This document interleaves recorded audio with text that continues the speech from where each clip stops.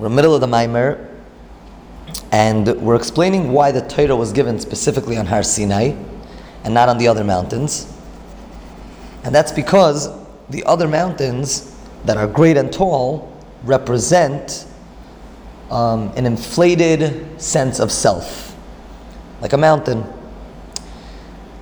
And the Har Sinai, as we're going to explain, represents humility and the awareness that a person is just a part of the true reality, which is Hashem, the one and true reality. And we explained that that's why a person says, "V'nafshi ka'afar la'koil tiyeh," that a person feels like dust, but again, not in the negative, but just he feels like he's a part of something so much greater.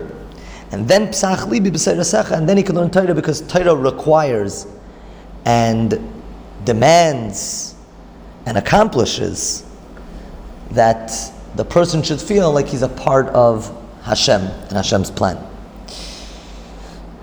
Velכן ניתנה על הר סיני דמכיך שהוא ענין השפלות שאינו מגביה עצמי chulu.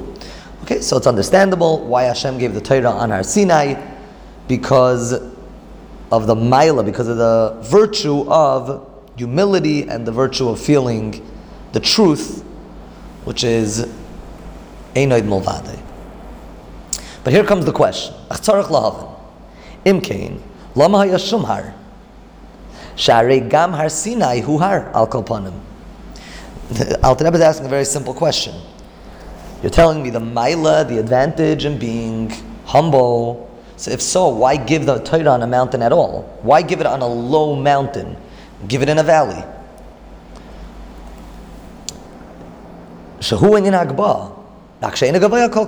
Fine, Har Sinai is not so high, not so inflated. The sense of self is not so strong, but it's on a har. And if har represents that sense of separation, that sense of self, so then why give it on a har at all if you're trying to bring out this point of bittul? Aval ha'inyin kibe'emes miyos shצריך kol adam להיות במאד. Even though it's true that a person does need to feel low, and again, just to repeat again and again, that this doesn't mean a negative feeling of self. It just means that the self is a part of einoid mulvade, which is actually the greatest feeling of self, the feeling that the self is just a part of Hashem. But in order to get the Torah, a person does need bittul. Mikol makayim tzarich is chazkos. A person needs to be strong. וקצת הגבהה. There needs to be some level of where the person allows himself to express himself. Viegba bdרכי Hashem. Like it says in the pasuk that his heart was raised up in the ways of Hashem. He had some sort of pride in the ways of Hashem. Ki. Why is this important? Because if he doesn't allow, so to speak, self-expression, what's going to end up happening is something negative. He's going to end up not daring to get close to serving Hashem, because he's going to look at himself so low. If he's going to look at himself low, there's the danger of feeling that he's worthless, and that his avodah is worthless. That's why he needs to allow his heart to express itself. He needs to allow that feeling of desire, and not just to shut down his desires and to quiet them. In other words, the positive desire of wanting to connect.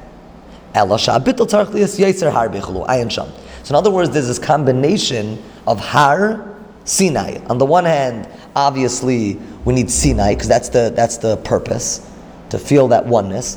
But at the same time, that feeling of oneness where the person loses himself can end up expressing itself in a negative way, and he's going to end up feeling that he's worthless and he's pointless and he has no purpose over here.